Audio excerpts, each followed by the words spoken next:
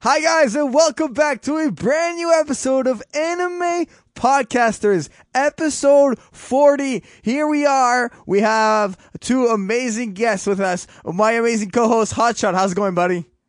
Hello. I'm feeling dead inside. Why? Because you're here. This is our thing. Our thing is going to be including another amazing guest today. And who is that guest? GoPro Kyo, how are ya? The heartbroken GoPro Kyo. Cheyenne only contacts me for artwork. That's all he wants me for anymore. That's a fair point. And you always just whore it out to him. Artwork and guest spot on the podcast. Come on now. No, we had to pay him for this. Don't tell him that. Talking about the podcast, I have some quick housekeeping notes I want to get through. Today's topic is Greatest Anime Villains number 2. We've done this podcast before on episode 6, and we have the same panel. We have 5 picks of anime villains that we're going to be going through each. It's going to be a great podcast. I'm very excited. It's a great way to kick off episode 40. We're now in the 40s. This is crazy. So first of all, a really cool announcement. Anime Podcasters is officially on Spotify. Woo! So I guess that's an extra platform to be on. It's really cool. I didn't even know you could podcast on Spotify, but now we can. We're there, so you can download the podcast on Spotify if that is your preferred platform. Also, big announcement. A couple episodes back, Hotshot, remember how I mentioned to you that the podcast was at 1,000 plays on iTunes? Yes. What if I told you that amount doubled? Is it at 2 now? Yeah, we're at 2,000. Oh, Nice. So that's Were you saving that crazy. just for the podcast so I would actually respond to it? Yes. We build this together. I should know these things. No, it was a surprise. I mean, it's really cool that we've gone to that amount. So with us being at episode 40, I'm going to also be working on getting some special guests on the podcast. And finally, since we've done this podcast before, the same topic, we had previous picks, obviously. So just very quickly to mention them, so you guys know that we're not going to be picking them. We had like Yu Yu Hakusho villains. We had Frieza, Cell, Boo. Do you guys remember any characters you picked in the first podcast? I know a couple of mine were from shows that weren't very big. I know I picked a character from Afro Samurai, and then one of them was from some very short show that I don't think anybody's heard of before. I think I took Light before you guys had a chance to. Did you? I think so. I thought he did. I think I did. Because you hate Death Note. That's true. Well, yeah, but I still appreciate a good villain. I hate this villain so much, I'm picking it first. Well, yeah. Well, why not? If you hate someone enough, shoot them. I'm kidding. Do not actually do this. No, don't do that. So today we have a brand new set of villains. Who would like to go first with their villains Who's list? been in the podcast the longest? Okay, I'm gonna go first. Fine. I am picking from Dragon Ball. I'm picking Broly. Basically, I'm picking the legendary Saiyan Broly. Obviously, he comes through in a bunch of movies. We see him where it's him versus Goku, Vegeta, Piccolo, Trunks, and he really just destroys them all the time. And I know a lot of people are saying, "Oh, why would you pick Broly? Because he's not canon. He's only been in movies." Well, guess what? Dragon Ball Super movie. He's back, and Dragon Ball Super is canon. Therefore, Broly is now canon.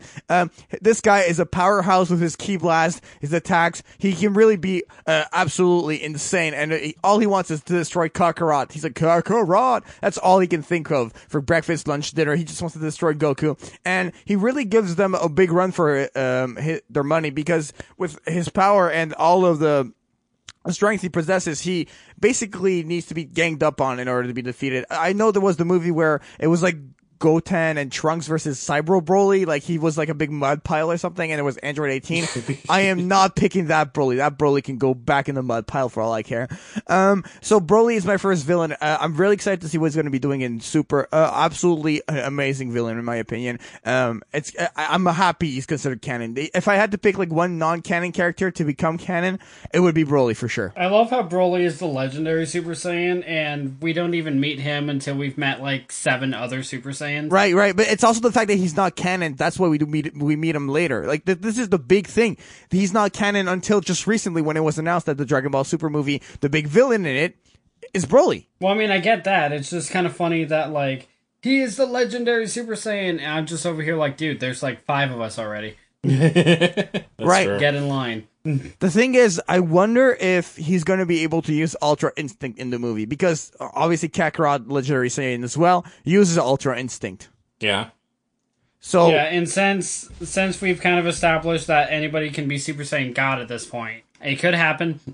I mean, I really just enjoy this villain like so much, just from an action point of view, like action packed, absolutely a powerhouse. No, yeah, all the fights with Broly are really fun to watch. It's just like the core of him, just legendary Super Saiyan throws me off, because like, okay, yeah, it takes like 5 Super Saiyans to take him down, but you're missing the point here. There's 5 Super Saiyans fighting against the legendary Super Saiyan. Right. Obviously, Church. Any thoughts on Broly? Broly Smash. Basically, he's like the Hulk. I think that's the honest to God reason why a lot of people like Broly is because he's the Dragon Ball equivalent for Hulk or Venom, basically, and he's just he's basically an embodiment of a tank, like a human tank, and I think that's what people like about him. He's not really a thinker.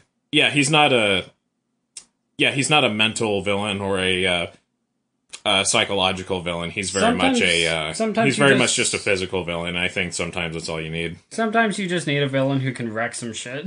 Yeah. Like, absolutely just tears everything with his punches and his ki blast. And I'm looking here. Apparently, he has a Super Saiyan 4 transformation in Dragon Ball Heroes. Like he's cut from the same cloth as our favorite characters like Goku and Vegeta. And the fact that he's now canon, makes a lot of sense to me, and I'm excited to see what kind of damage he's going to be doing in this movie. Also, like in the previews, we see him go toe to toe with Frieza and Vegeta and Goku, and like obviously the last time we saw Broly, it was Dragon Ball Z, and now we're in Dragon Ball Super, right? Like a lot of time has gone by, and I guess it's kind of crazy to see that Broly still matches up with these guys, even though all that time went through. Well, I mean, he's almost died how many times now, so he always gets a power boost from it. I mean, there's that, but it's also the fact that, yeah, that's true. That is a good point. That's all I had on Broly. If you guys want to go to your next picks, I think we're good on Broly. Yep. We've had enough of our Brolys. We've had enough Broly. I've had enough Broly. I'm done with the guy. It's over. Die already. And we all ate our stay Brolys. dead this time. So I don't know. Like, did you put a spoiler warning for this whole thing? Spoiler warning. There we go. Spoiler warning. I mean, we're discussing villains, so yes, spoiler warning right now. My villain is from Full Metal Alchemist, specifically from Brotherhood, and that is Father Hollenheim. And this character is the basically the puppet master behind the entirety of the Brotherhood series. He is the one who's controlling the homunculi, basically the 7 deadly sins in a way. And it's he's basically a clone of the Elric brothers' father. He's the mastermind behind all of these, I guess, all the plot lines, all the crazy moments. He's the one, like, creating them, is what you're saying? Yeah, he's basically playing everybody into his hands, and it's working out specifically in his favor, and I think it's really cool to see a character who not only has a lot of power, but also has a lot of influence, I think the word is. I like villains who are not just who aren't just thinkers, because I think it's good for a villain or a character to have smarts in a way. It's also really cool to have a villain who's smart and powerful, and it's a really kind of a scary combination the more you think about it. Right. I understand how you're describing his, like, he's the mastermind, therefore, like, I see him a bit as a puppet master when you're describing him. You're saying he's very smart, and I can see that through, like, your explanation, but how do you just, like, can you give me an example? You said he's also powerful. Like, what about him is powerful? Aside from the fact that he controls, these 7 creatures who he basically made out of nothing. He's also strong enough to use alchemy to his benefit. Like, he can use it however he wants to. He doesn't have to abide by the laws of physics, basically. Pretty much, he could basically do whatever he wants to, but he knows that in order for his plan to work, he has to kind of guide people in a certain way in order for things to go the way that he wants it to go. Austin, do you have any thoughts on this villain, Father? What do you think about it? What do you think about this villain? I'm agreeing with Kyo when he says that we do like villains that are smart and powerful. Unfortunately, with Father, personally, I don't have a whole lot to add on him because I'm not that far in Brotherhood. I'm down to like the last 15 episodes, I want to say. I'm in the first 15 episodes, I want to say. I haven't started the anime yet. Austin might be into the second season. I don't remember where we left off, though. I actually have to check, because I know I've watched more than 15 episodes. I was just kidding. Yeah. But I actually don't remember where exactly I am. Austin, your turn in that case. Go ahead. What's your first pick? All right, speaking of FMA, Kyo, I'm going to need your help on this one. Okay. My first villain is one of the homunculi created by Father, and that is the... I don't remember his actual canon name, but he is the Sin of Wrath. That's what they go by. They go by the names of their sins. Yeah, but when he's undercover, when he's with the alchemist, what's he go by? He is the spoilers again. He's Führer Bradley. He's the leader of the country. Yeah, so that guy. Yeah. Why are you picking this guy? Do you even know this guy? I do know this Yeah, guy he does. because I have seen Bradley in the actual show, and I have seen him turn evil. Well, I mean, he was always evil. He was just basically playing it up, so he actually had power.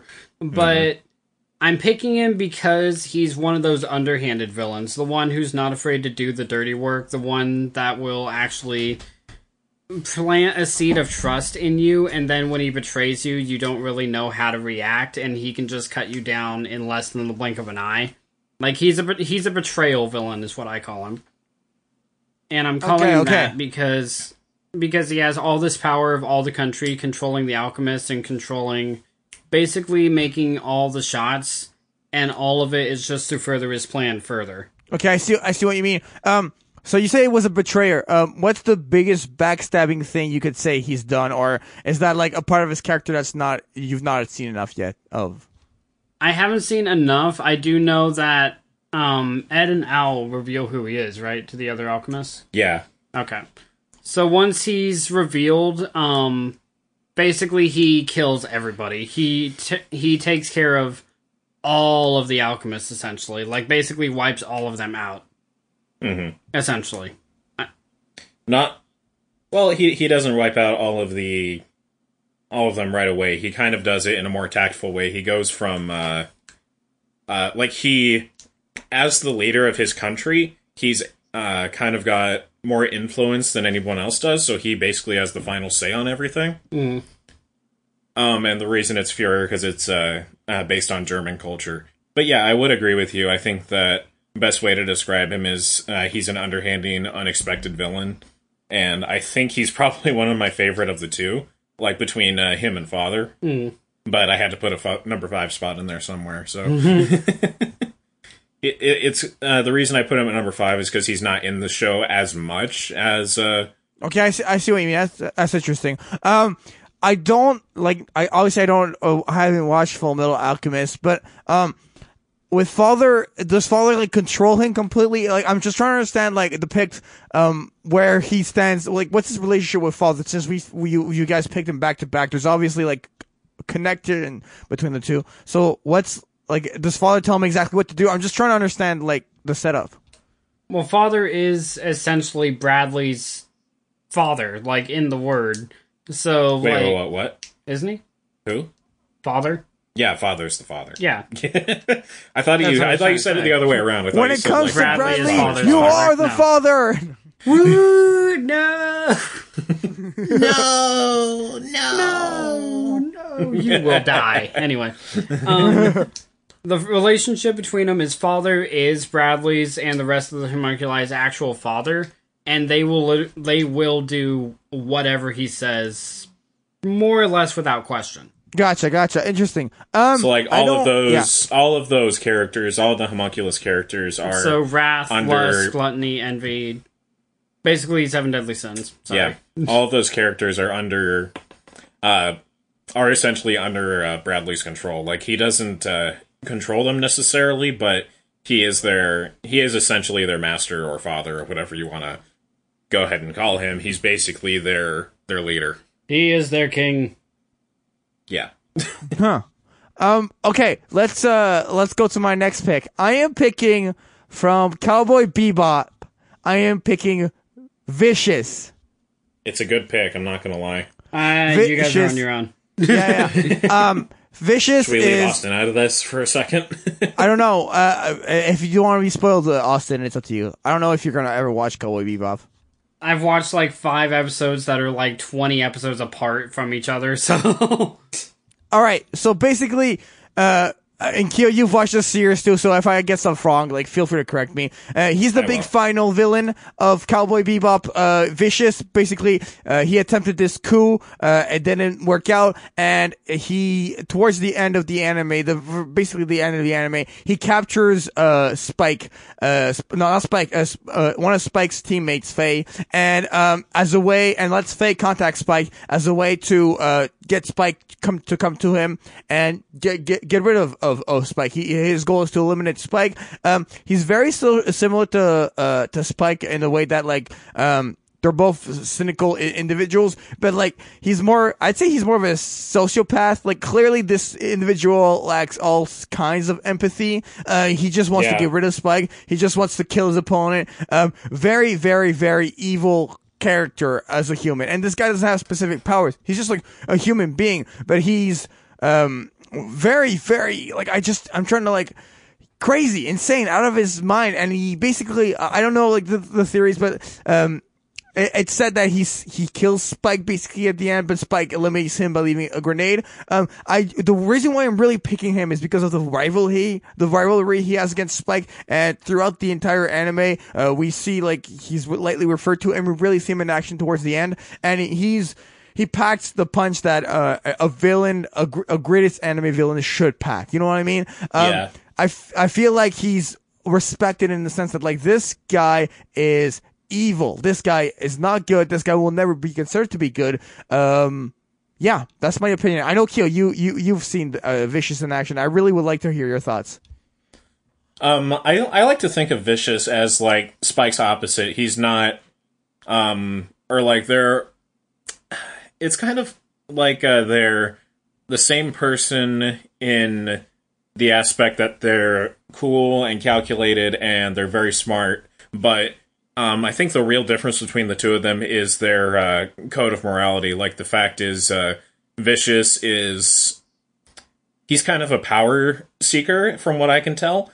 It's been a while since I watched the show, but best I can say is probably he's kind of like he's kind of like an animal in the sense that you can't really see the wheels turning in his head. He's one of those people you can't get behind the curtain in a way and like his next move is going to be. Like, the only person who could possibly figure that out is probably Spike, because they think in the same way in a sense, and it's a little hard to explain. Like, it's more of a you have to see this character to really kind of get him. Right. It's not really something that you can necessarily describe. I might feel that way with a lot of them. It's a little harder to just kind of get my thoughts out like that. But let me I hope that makes sense. Let me attempt a comparison and tell me if you agree or disagree. Okay. Sorry. Jet is Vash and Spike is Knives. Is there Vicious? any? Yeah, Vicious. Sorry, Vicious is Knives. Yeah, sorry, my bad. Is there any similarity when I say that? I feel like there is. They're not brothers, they're not really by blood, but these have that like good evil relationship. Like, what the hell's wrong with you? What the hell is wrong with you? Yeah. I would say it's pretty similar, but I wouldn't say it's quite on the nose there. I would say that with Vash and Knives, it's more about them seeing a different point of view. Like, they're actually, you know what? I think you might be right on that. They're just about kind of in the same boat, except the difference is that between these two sets of people is that with Vash and Knives, they can't really avoid each other because they're family. Family is 100% connected. Like, there's no way you can cut that off unless you kill that person. Obviously, that's not the smart idea. But the best way I can describe it is that It's different simply because Vash can't get rid of knives, not because he physically can't. It's that he doesn't want to cross that line because he doesn't want to be exactly the same as his brother, basically. Fair enough. Fair enough. And with Spike and Vicious, I feel like it's more so about Vicious seeks power, but I want to say that Spike is more so just looking to live his life however he feels fit, and beyond that, that's the best way I can describe it, I think. I mean, that's a pretty good comparison. Hotshot, is there anything else you would like to add before moving on to Keo's pick? Nope. All right, Keo, your turn. Cool. My next pick is Goku Black from Dragon Ball Super. Yes, I love this guy. For me, this is a much more kind of straight-laced kind of one for me, because like I kind of have an answer for this one. I have a much more clear-cut answer as to why I picked this one in particular. Okay, and that answer would be? That answer would be is that it's the fact that it's basically the same character as Goku, except he gives off a aura of evil. Like, he is very clearly evil. Like, there's no hoot about it. Like, nobody would tell you otherwise. No hoot about it? Yeah. I've never heard that phrase. No? That is what I'm taking away from this pick. That's the best thing. Okay, then. Sorry, go ahead. What do you think, Cheyenne? I mean, do you think that's accurate?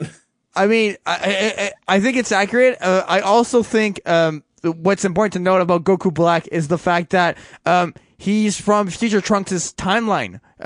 Future Trunks was able to get rid of Cell and everything when he comes back, and he manages to figure out how to take care of Boo when he comes back as well. He kills off Babidi, so Boo never happens in the future. But then Goku Black shows up, and he's such a threat that Future Trunks has no other choice but to go to the past and recruit Vegeta and Goku to go back to the future and deal with Goku Black. And they have to like go back and forth a couple of times with the time machine. It kind of works out, doesn't work out a bunch of times. Goku Black also works with Zamasu in Counterpart. So I think he's a good pick for sure. But without Zamasu, he really isn't as big of a threat as I feel like he would have been. But he is obviously a super, super evil character. A great example of this would be, so Future Trunks goes back to the past for the very first time, right? And he wakes up after being beat up, and he sees Goku for the first time, like the OG Goku, like our Goku, and he's like, "Oh, you're Goku Black," and he starts fighting Goku, and Goku's like, "What are you doing? I'm Goku." He's like, "I know you're Goku," and he starts like trying to attack you. Like, you see what I mean? Like, this is the impact that this character has on Trunks. So yeah, no, good pick. Yeah, the main reason that I picked main reason I picked that character is because for one, I haven't seen very much of Dragon Ball Super. I've only seen clips thus far. I do plan to check it out at some point. But the biggest reason that I picked him was because of his aura, like just the vibe that the character gives off. Like there's no question about it that it's an evil Goku, and that's a frightening concept. If you already know like Dragon Ball really well, you'd be like, "Oh, that's Goku. Goku's evil," or you know. He also goes Super Saiyan Rose. Just saying. Yeah. Pink Super Saiyans. How do you feel about Pink Super Saiyans being evil, Hotshot? On Goku Black specifically, no, just because I haven't really seen a whole lot of him. But the concept of him I really like, because I've always liked the evil versions of other characters cliche. Like, for example, let's go ahead and take a popular show, Rick and Morty. Like, I love evil Morty. Like, evil Morty is best Morty. I feel like the cliche of a reversal, like good to evil, is overused. But I feel like Goku Black kind of isn't like I know I know he's evil Goku, but it's not cliche to me in the sense that I feel like his motives and the way he goes about his motives and really like trying to take out the future. Also, the fact he's from an alternate timeline, like there's enough there to make him his own character. I'm not saying that like that the cliche is a good cliche. Because, like, some people like it, some people don't. But well, the main thing to keep in mind is it's like a cliche is a tool. It's like using a hammer. Like, anybody could bash their skull open with a hammer on accident if they're not using a hammer, right? Point is, like, if you don't use your tool right, you're gonna mess up. Yeah, so people need to use stop a cliche properly. So people need to stop hitting screws with this hammer. Exactly. Hit a nail. Broly smash! I know. Yeah, he just punches the damn thing. Alright, but that's all I got. That's all I got. Yeah, I hear you. Hotshot, your turn. Alright, so in my number 4 spot... My number 4 spot, Jaden, I know this is an anime that you don't know that well, but it's an anime that Kyo and I kind of live and breathe at this point. Zeki Terror. No, I'm kidding. Go ahead.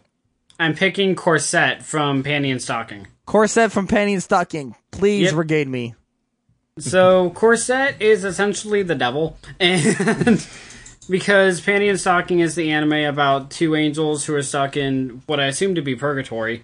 And their main villains are two demon sisters. And the sisters serve Corset, which is essentially the devil trying to bring about death and destruction to D-City and basically the entire world.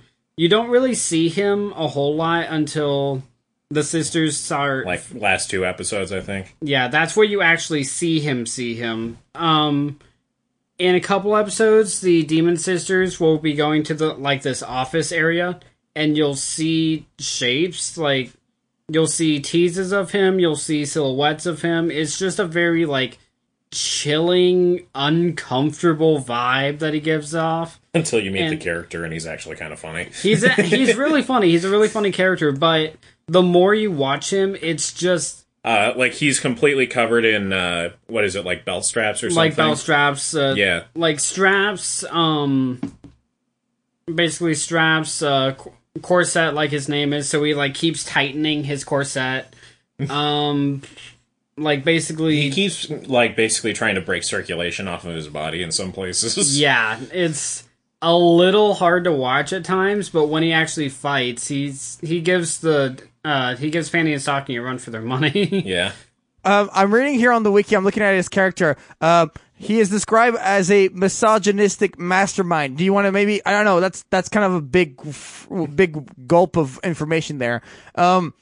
What about him is misogynist? I don't want to go to a place that's like uncomfortable if you don't want to talk about it. But I saw that and I was like, what? Like, it's a prejudice against women. What it is. Because, I mean, at the final episode, he's after a key, which is, ironically enough, in the pants of our main male hero. His dick turns into a key. There's no other way to word that. That's just what happens. I'm just going to say, this show gets really weird if you ever decide to check it out.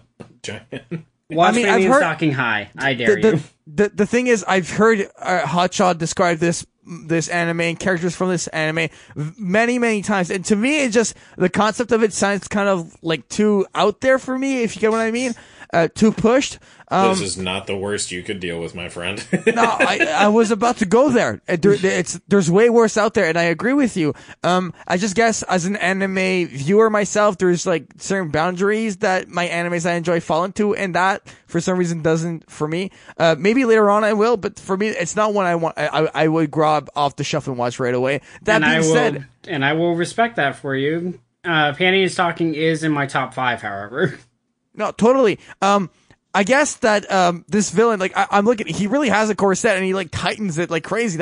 What's the point of doing that? I don't know if it's to punish himself or if it's to like gain pleasure to deal with the failure. I think it's just kind of like a power move in a way. Like, you know how you would, I don't know, like a figurehead above you would probably like try to like show that they have power over you by doing something that looks a little like, for one, uncomfortable, and two, just something that you probably wouldn't do. Oh, so like let's say just kind of creep you out in a way. let's say that I'm your boss and you come up to me with bad news. Yeah. And all of a sudden I start like just shredding paper slowly.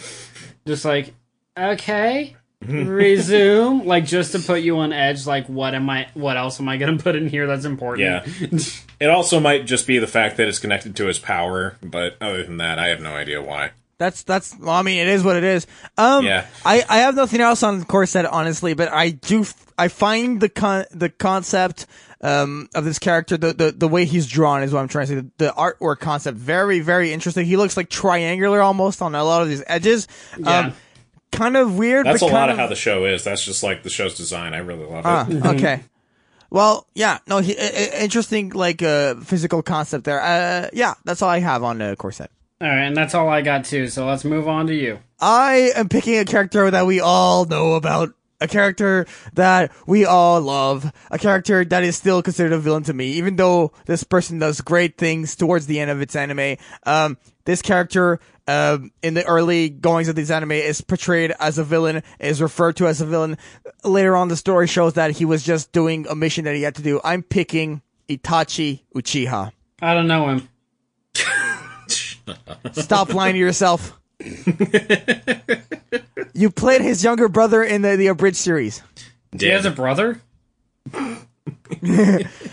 So Itachi Uchiha, we see him depicted early on into the anime as Sasuke's older brother, the one who killed off the entire Uchiha clan, and basically the reason why Sasuke is emo and has so much hatred is because of Itachi.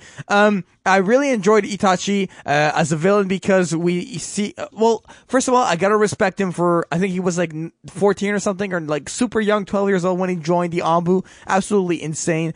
Great ninja, just from like a power stance. And then he is completely evil the way he joins the Akatsuki, and he really provides amazing battles within Shippuden and the original Naruto.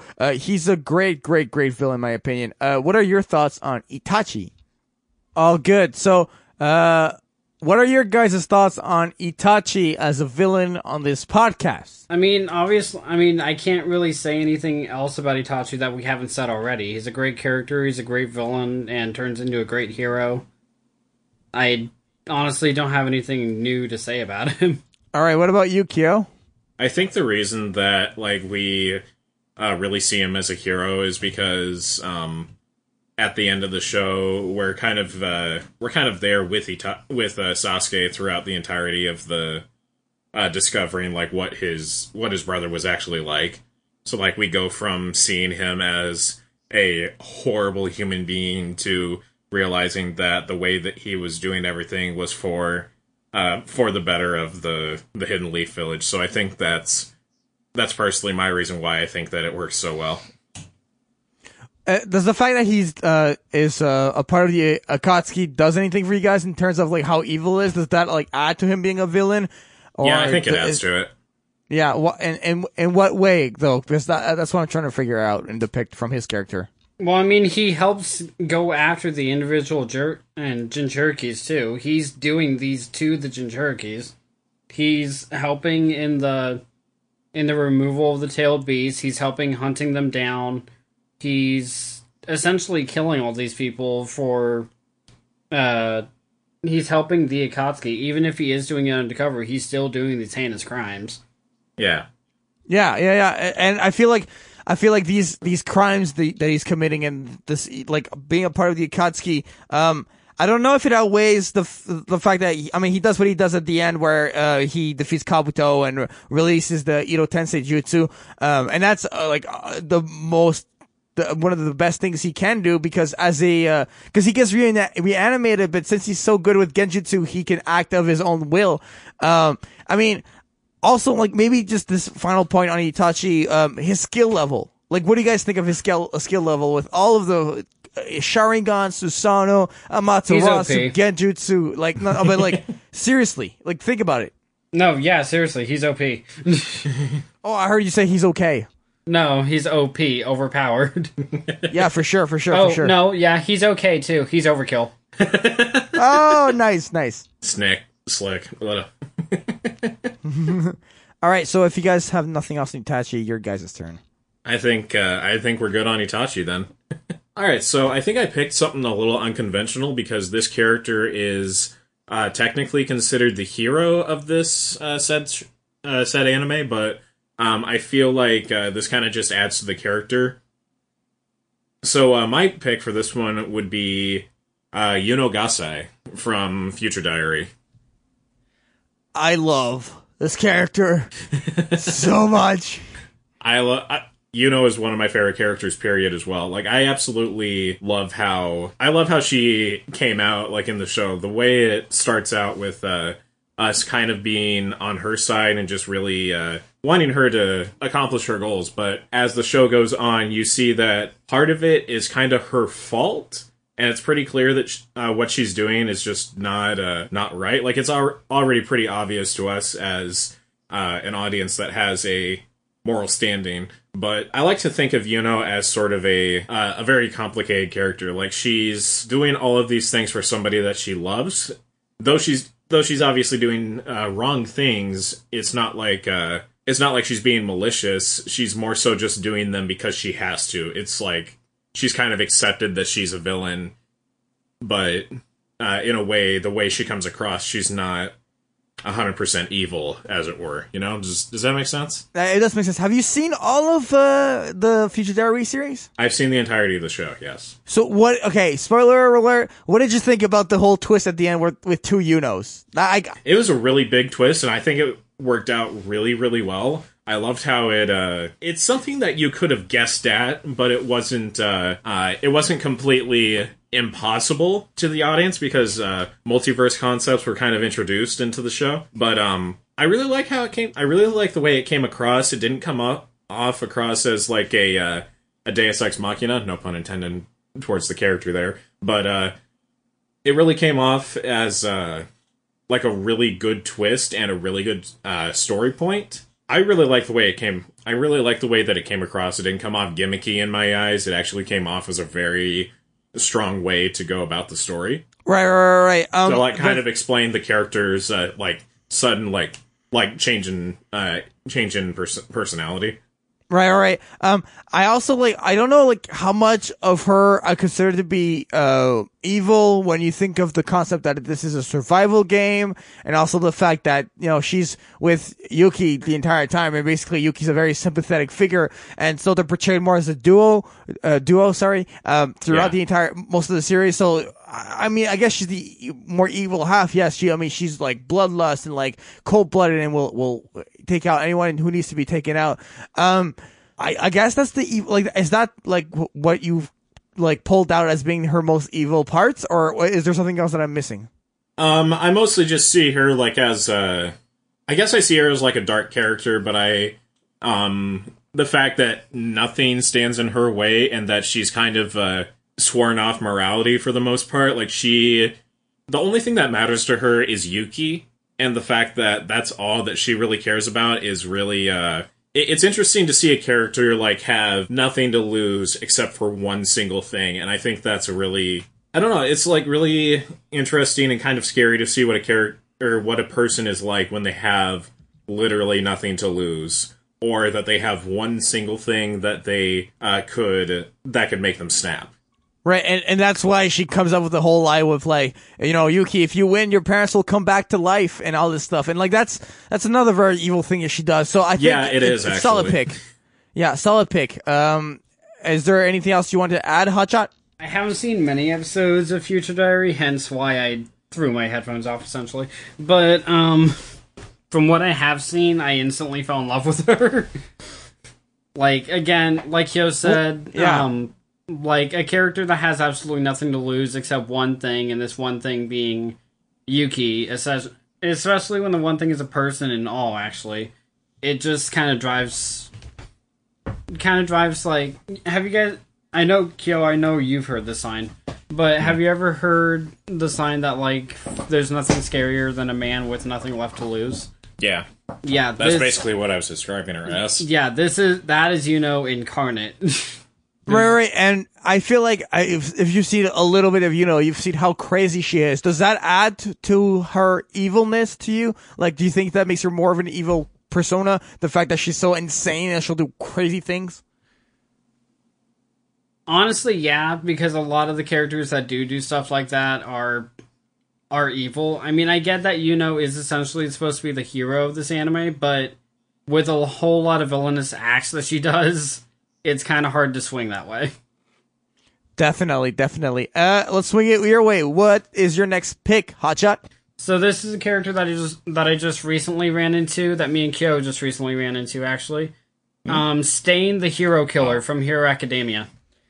Hallelujah! Hallelujah! Hallelujah!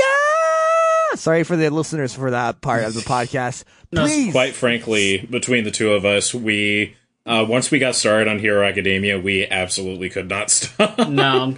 So that's why we're kind of a little far behind on it. Like right now, we're just on we're still working our way through season 2. Yeah, because we don't want to lose like the entire day, week, month, or whatever time frame we're working with. We don't want to lose that entire time to Hero, so we have to put it down for a while. Oh my god, Stain is so good as a villain. Have you seen everything from Stain?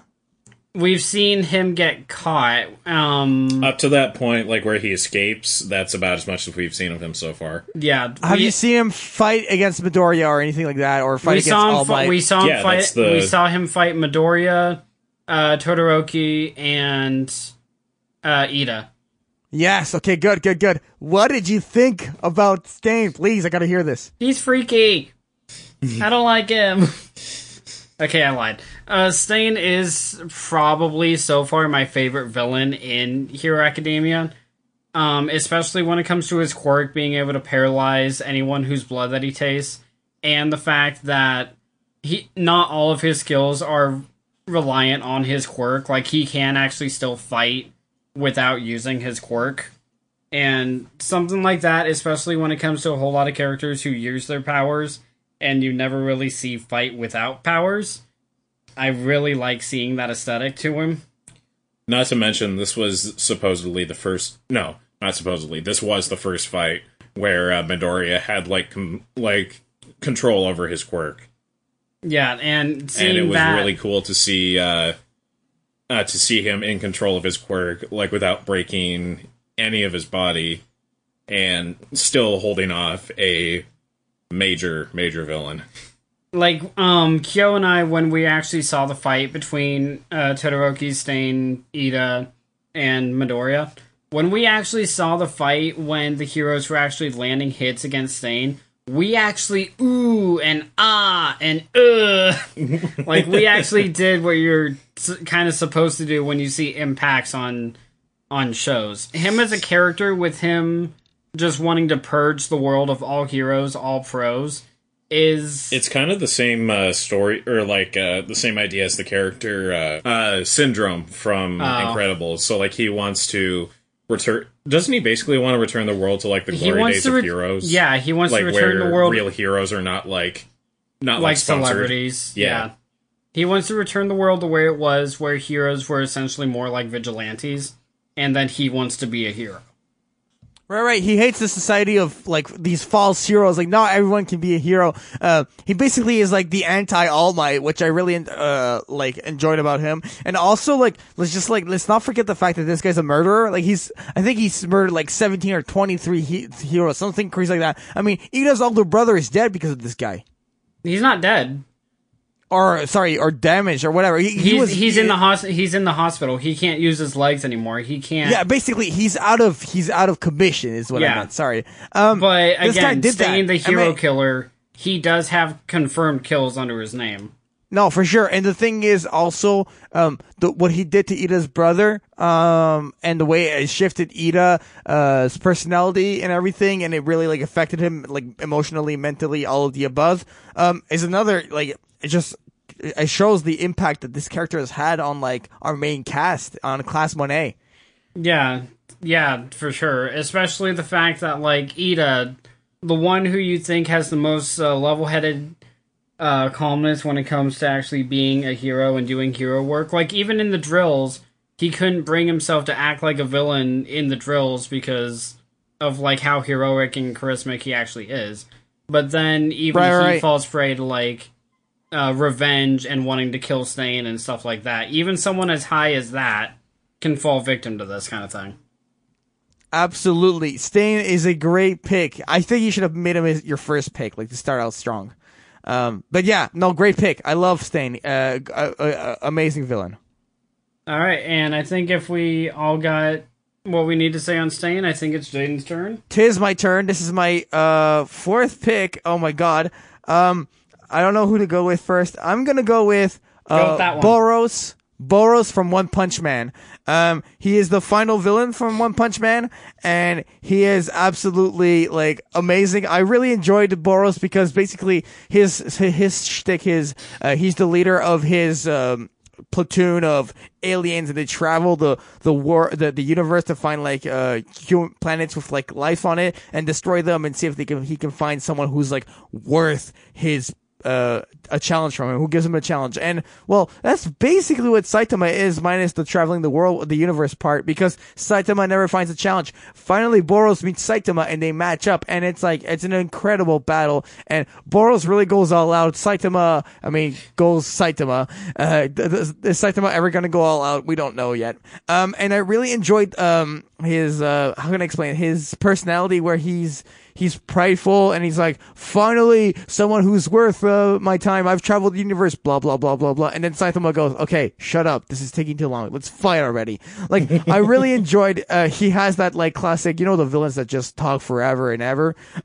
He has that to him, but he was just such a good match against Saitama, and I really enjoyed what he brought, because he really represents the final arc of One Punch Man, the first season at least. Remember how like Frieza is one of your favorite villains, right? It's one that you truly enjoy. What I wanted to like bring up about Boros is that Boros is similar to Frieza in the sense that he has his spaceship, he has his minions, and he destroys planets, and he has this bloodlust because he wants to find someone who's worth his challenge. So very similar to Frieza. Do you feel like villains such as these, where they have their minion, they have their spaceship, and they go around destroying planets, is that like something that you would be considering like super evil, or something that's just it's kind of overdone? I'd be curious to know your opinion on that. I mean, you're destroying planets. That's evil. Well, it's not. Right, it's not really overdone? A question of whether or not if it's evil. I think the real question is like, is that an enjoyable archetype? Again, it goes back to the hammer argument that I made earlier. But I would have to say that I think that it's an interesting idea to have an overall leader who at first is sort of like kind of small and just doesn't it doesn't appear all that threatening to begin with, but once you've made your way through like the halls and halls of bad guys and his minions and everything, to find that he's the center of it all. He is essentially the final boss character that you have to fight before gaining your victory, as it were. I find that to be a really good villain. It depends on, of course, as I said before, it depends on how you use it. But yeah, I guess the ultimate answer I would have to give you is that yes, that is a villain that I enjoy, but as long as it's handled well. And I think the best way that it has been handled from my memory has been, for example, Frieza, probably Emperor Palpatine from Star Wars is a really good example of that. Right. Hotshot, what about you? Is that archetype of villain something that you enjoy, or is something that you think is a good archetype, or is it the same thing where it has to be well done, or else you're just not going to enjoy it? It has to be well done, because honestly, to me, I feel like it's just a cheap way of saying, "Oh, look how powerful I am." It's just like, okay, because he has all these people under him.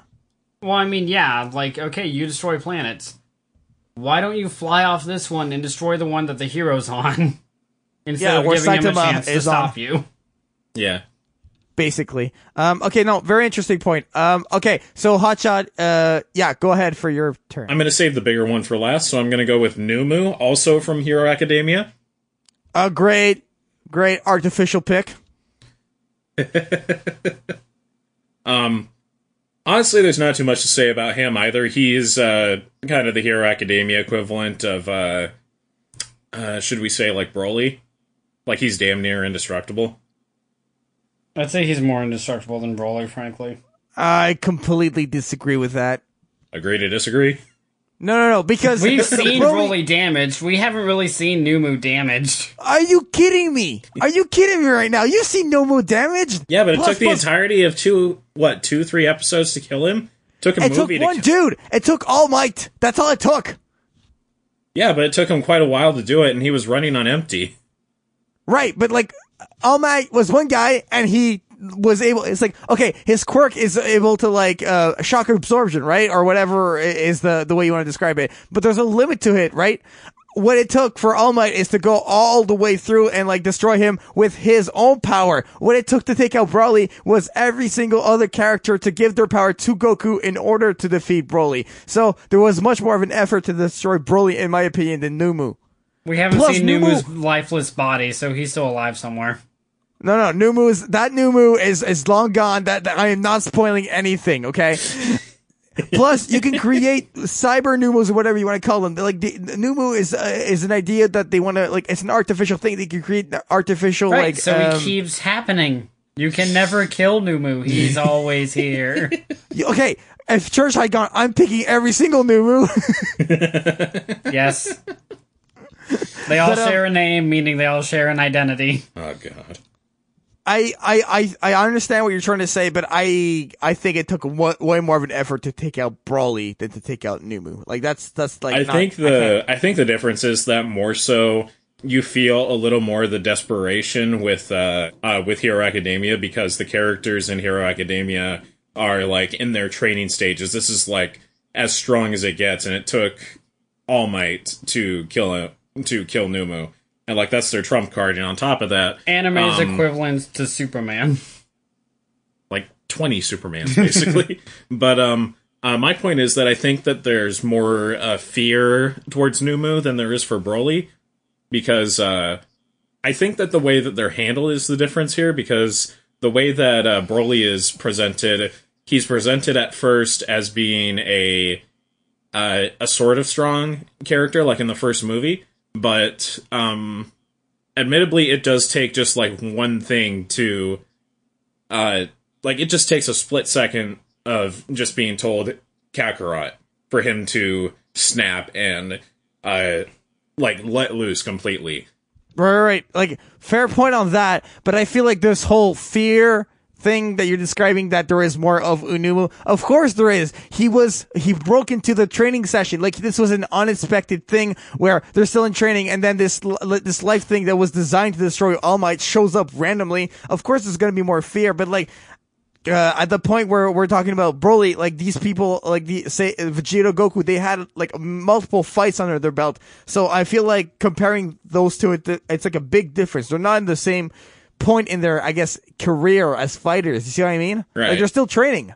Like, Class 1A has not, like, had as big of a challenge as the Dragon Ball Z, as the Z fighters at that point. And I wanted to bring up another point, but I'm forgetting what it was. If it comes back to me, I'll mention it. Great pick, yeah. I enjoy Numu, yeah. Okay. So that goes back over to Austin then? Alright, so for my number 4, this is another fairly recent villain that I enjoy the show so much that I binged through it in 3 days. Which one? The only show that I've actually finished on there. And I'm picking Croy. Would you say this? Oh, okay, wrong one. Yeah, I'm picking Croy from Little Witch Academia. Croy from Little Witch Academia, okay? Talk to me about Croy. Do you know about Croy? I know very little about My Hero. Oh my god, no, I don't. I call it My Hero Academia. I don't know Croy. Please explain Croy. I was hoping that this would happen. Anyway, actually, is that why you asked me? That's why I asked you. Yeah, I mean, I have every intention of telling you about Croy, but I was hoping that you'd get the Academias mixed up. Go ahead. Anywho, so Croy is one of those other underhanded undercover villains where in the main series she comes in as what's seemingly a genuine teacher character where it seems like all she wants to do is broaden what the old witches are thinking, where traditional magic is all that we've known, or traditional magic is all that we need.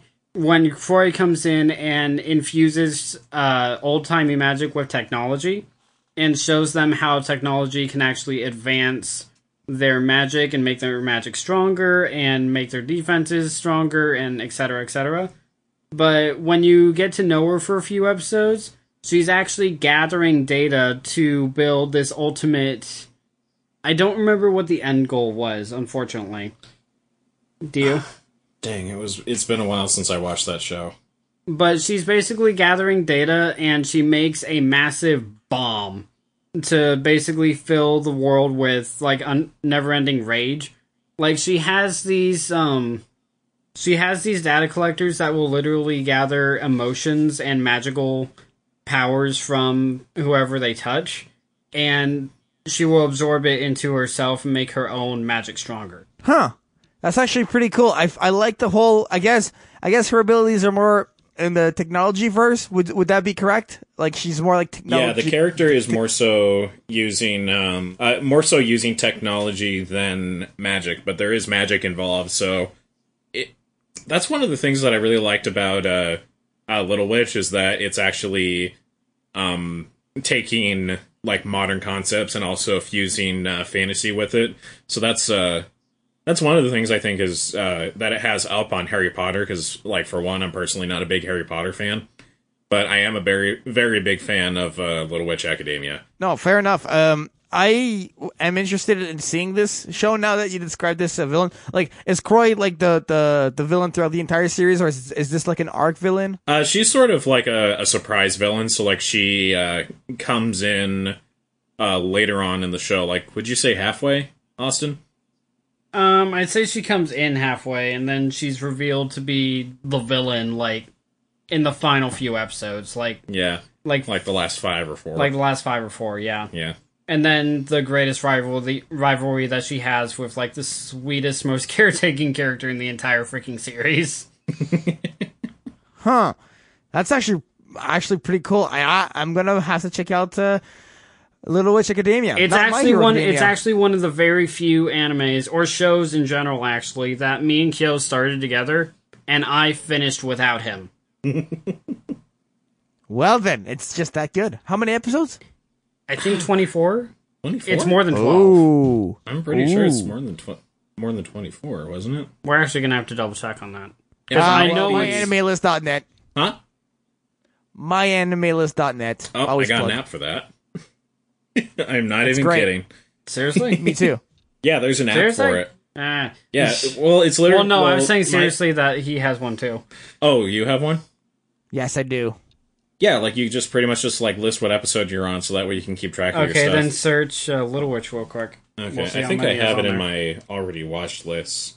I mean, as you do that, I can go to, I guess this is my final pick. Yep, we're on our finals already. So I want to pick, as my final pick, I want to pick the Titan for the very first episode of Attack on Titan, who ends up eating Aaron's mother. It says no spoiler. It's a this very happens specific Titan. Yeah, no. I'm picking this Titan because, spoiler alert, sorry, this Titan comes back in season 2 of Attack on Titan towards the end, and I want to just go back to, like, I know a Titan, like, that isn't a mastermind or isn't a smart person. They're just basically, like, an oversized human that, you need to cut the back of the neck of to kill. But it was the pain, the emotion, the fear, the everything that this Titan brought upon Eren, and we seen Eren in the first few episodes, like, have the strength to him and this tenacity because of, like, I want to kill every single Titan and see what they've done to my family. I want revenge for that. And it's basically what this Titan was, the emotion that the Titan instilled within Eren that really makes me think that it's a worthy villain to mention. I really enjoyed, the comeback of this Titan, but before I get to that, have you guys seen this scene I'm describing, the very first episode of Attack on Titan? Many times. Yes.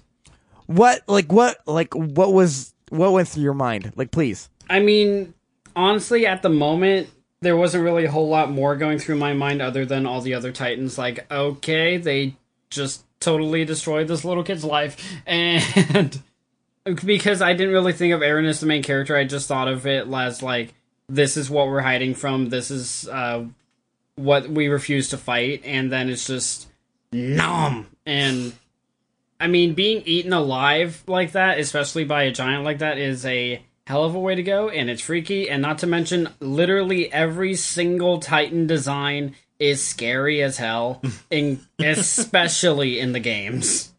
For sure. What about you, Kyo? For me, I see the Titans as kind of like the equivalents of the dinosaurs from Jurassic Park. That's kind of what you... it's kind of like what you come to see when you come to see it. Like, you're not as interested in the characters. Like, I personally really like the characters in Jurassic Park 1, but... I really want there to be a scene of a Titan eating a lawyer.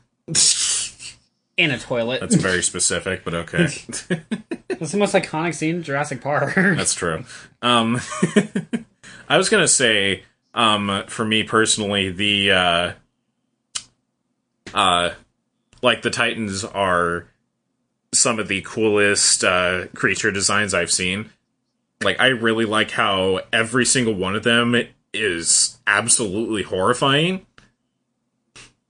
Like, I think it's a really good design choice to have creatures that look almost exactly like us, but are completely different from us and have, like, no cognitive thought. Like, they're completely, they're completely, animals or monsters in a way. Like, that's what I love about it. Oh, for sure. I completely agree with that. But specifically, the moment when that Titan ate Eren's mother, like, what did that do for you?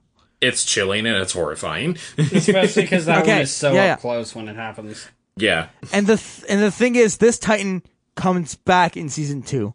And we basically, the end of season 2 is basically the clash of the Titans. I know this has been used so many times, but it's literally Eren Yeager being captured by other humans that can transform into Titans and his squad, like Bertolt and all of them, and they have to get Eren back. And so they go to the Titan forest is where they bring Eren. So all the scouts go to that forest, and what ends up happening is that there's basically this big war, Titans versus humans, and it's an insane battle. And then Eren manages to break free, and finally, out of the blue, comes back the Titan that ate Eren's mother. And Eren's emotions, Eren's everything just falls up into pieces. And it was so amazing because it turns out that Eren has this ability to control Titans, and he gets his revenge where he yells at the Titan, "Leave me alone," and then he just throws a punch towards the Titan, and as he does that, this other Titan flies into the air and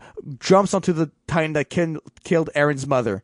And this Titan gets eaten alive by the other Titans, and it's just an insane, like, rise and fall arc for me. Do you see what I mean? Like, we see this Titan take away his mother, right? And then he gets his revenge at the end of season 2. Like, that's what, like, really makes me think that this Titan is worth a villain spot.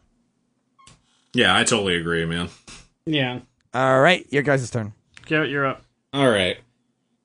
I do want to throw in an honorable mention for the villain from the series Akame ga Kill. I don't recall the name of this character, but I do remember really enjoying said villain when they came into play.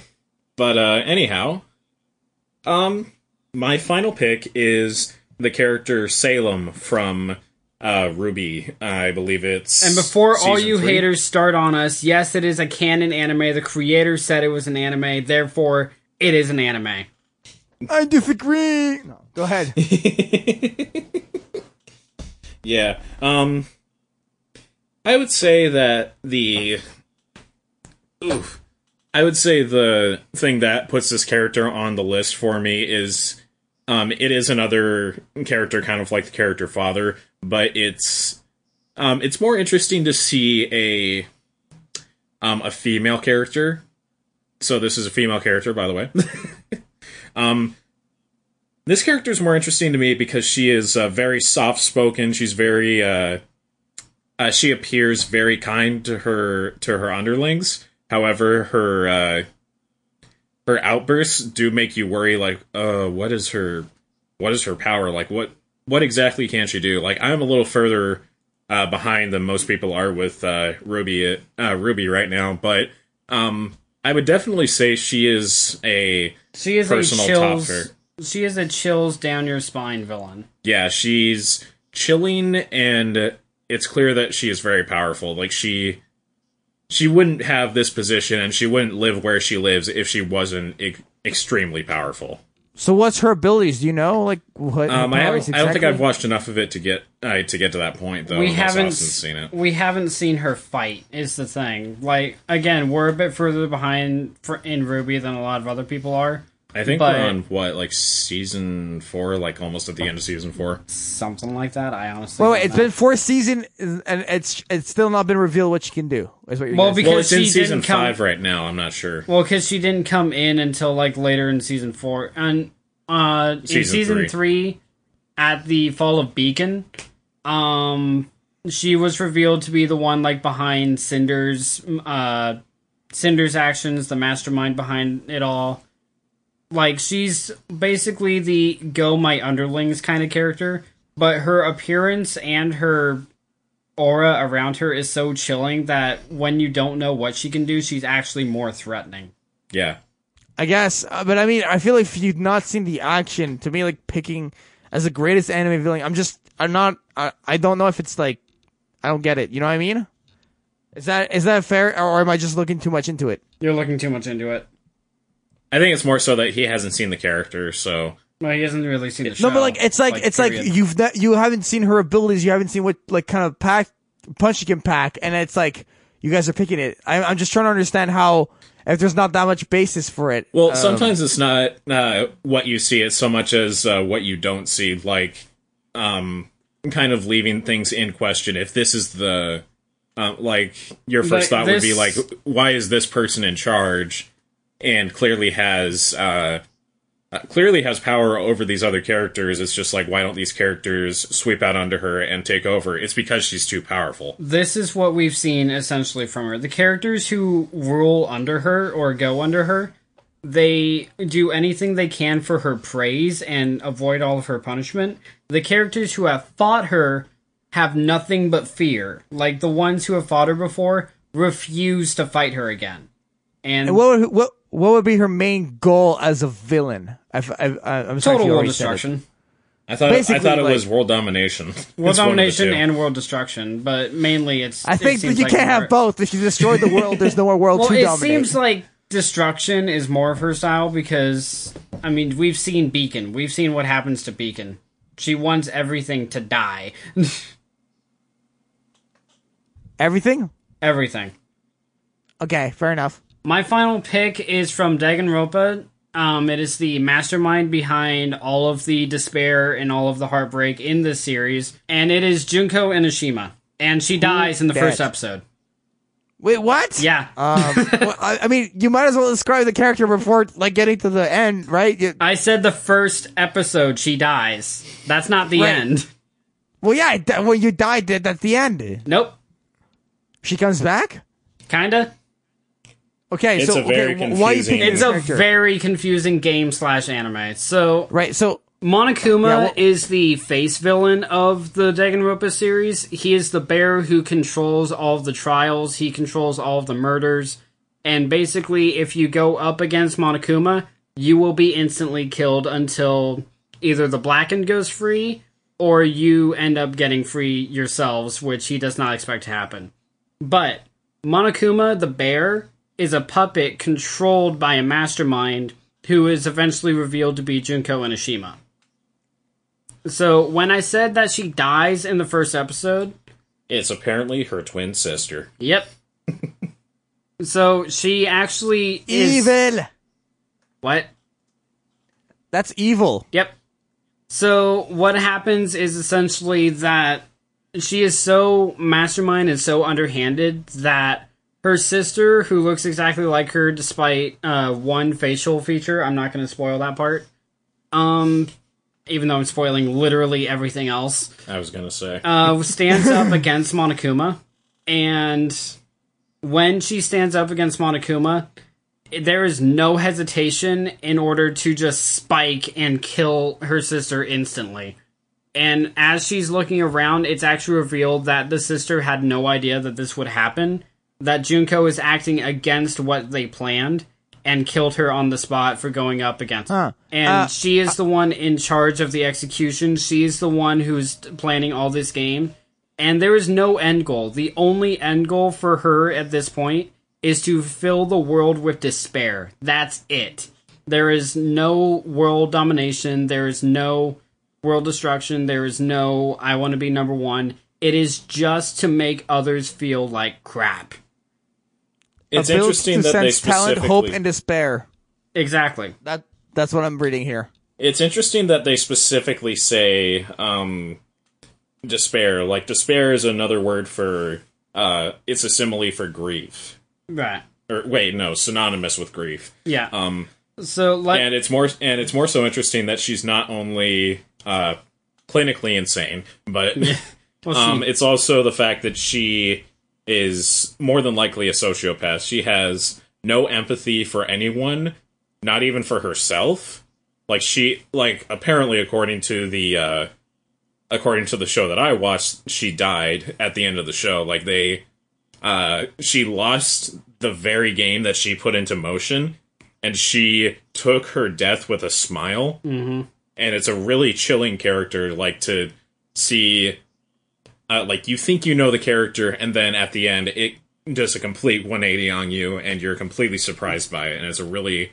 I think it's a strong anime twist, but I feel like it wasn't a very strong mystery twist because, like, you couldn't have guessed it, like, right off the bat. But okay, well, not right off the bat, but, like, you couldn't have, like, picked up on it later She on. greets her death with a smile. She sends despair over to the world, and in Danganronpa 2, she actually is in that one because that one is actually in a virtual world. And she comes in at the final moments and is revealed to be the one behind that as well. Damn. Okay, so would you say she's like a bit of a mastermind? I mean, she's a mastermind. She's the one planning the games. She's the one who's planning all of Danganronpa. And oh wow, whoa. Okay. That's how. That's wow. Okay, well. And that's how you drop it like it's hot. And real quick, this is the last thing I have to say on her. I actually wasn't originally going to put Junko in my list. This is actually courtesy of... What's her YouTube name? I actually don't remember. Miraculous Yuki. Miraculous Yuki. Who unfortunately couldn't join us for this podcast. I do totally agree with her that this is a phenomenal villain. She is in my top 3. I just wasn't going to mention her because Miraculous Yuki beat me to it. Fair enough. And yes, shout out to Yuki. We would love to have you on tonight. It would have been amazing, but you know, life is life. All right. So that's everything for the podcast. Let's close it up because I think this is going to be the longest podcast we've done ever. Yeah. Didn't you guys do like a 2-hour one at one point? No, don't think so. No. Well, I looked through your guys' playlist a couple weeks ago and I was like, have they breached a 2 hour? I could have sworn that I saw at least one that breached 2 hours. We've breached like an hour and 20. I think that's as far as we've gone. Hotshot, what was your list? So to remind the people. Alright, so my list was... In a momento... See, this is why I typed it. My list was Corset from Panty and Stocking, Stain from Hero Academia, Wrath from Full Metal Alchemist Brotherhood, Croy from Little Witch Academia, and Junko Enoshima from Danganronpa. Alright, my list was... Boros from One Punch Man, Broly from Dragon Ball Z, Vicious from Cowboy Bebop, Itachi from Naruto, and the Titan from Attack on Titan. What about you, Kyo? My list was Father from Fullmetal Alchemist, Goku from Dragon Ball Super, Goku Black from Dragon Ball Super, Gasai from Future Diary, Salem from Ruby, and Numu from Hero Academia. Very much so. All right. So before we close out, do you guys want to plug your stuff? Go ahead. I'll go first. Sure. My channel is Giant Music, so youtube.com/Giant Music. Subscribe to the podcast on iTunes, Spotify, Google Play, and SoundCloud. SoundCloud.com/Giant Music for that, and the other places you can just look up anime podcasters in your favorite podcatcher. And GiantMusic.com if you want to hire me for any audio services. Go ahead, Hotshot. Where can people find you? You guys can find me right here on Jaden's channel because I never leave. He never lets me out. You guys can also find me over on my channel, Hotshot Ginger. I promise there will be uploads at some point. You guys can also find me over on Twitter at Caution Ginger. Go. All right. You guys can find me on Twitter at GoProKyo /Twitter.com. And you can also find me on YouTube at GoProKyo. If you folks want to hire me for any artwork reason, go ahead and find my contact information in the on said channel, or just send me a direct message. And I will be working on some small abridged stuff on a little reimbursed channel called Daydreamer Studios. I'm there too. Yeah, he's there too. I'll be there if I'm allowed to be, but I would love to be there.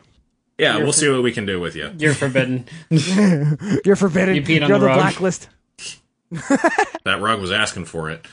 Well, I mean, it was Jaden, so yeah, probably. Yeah. Okay, cool. So that's basically everything. Thank you guys so much for listening to this episode of Anime Podcasters. Thank you to Kyo, Hotshot. Like, seriously, thank you guys so much for getting us to episode 40. Crazy number. We'll see. We're going to podcast until the wheels break off this thing. All right. Thank you guys so much. And we'll see you in the next episode. I'll see you. Hotshot might see you. Oh, I don't know who will see who. We have guests lined up, by the way, guys. We have actual guests that are going to be coming down the podcast.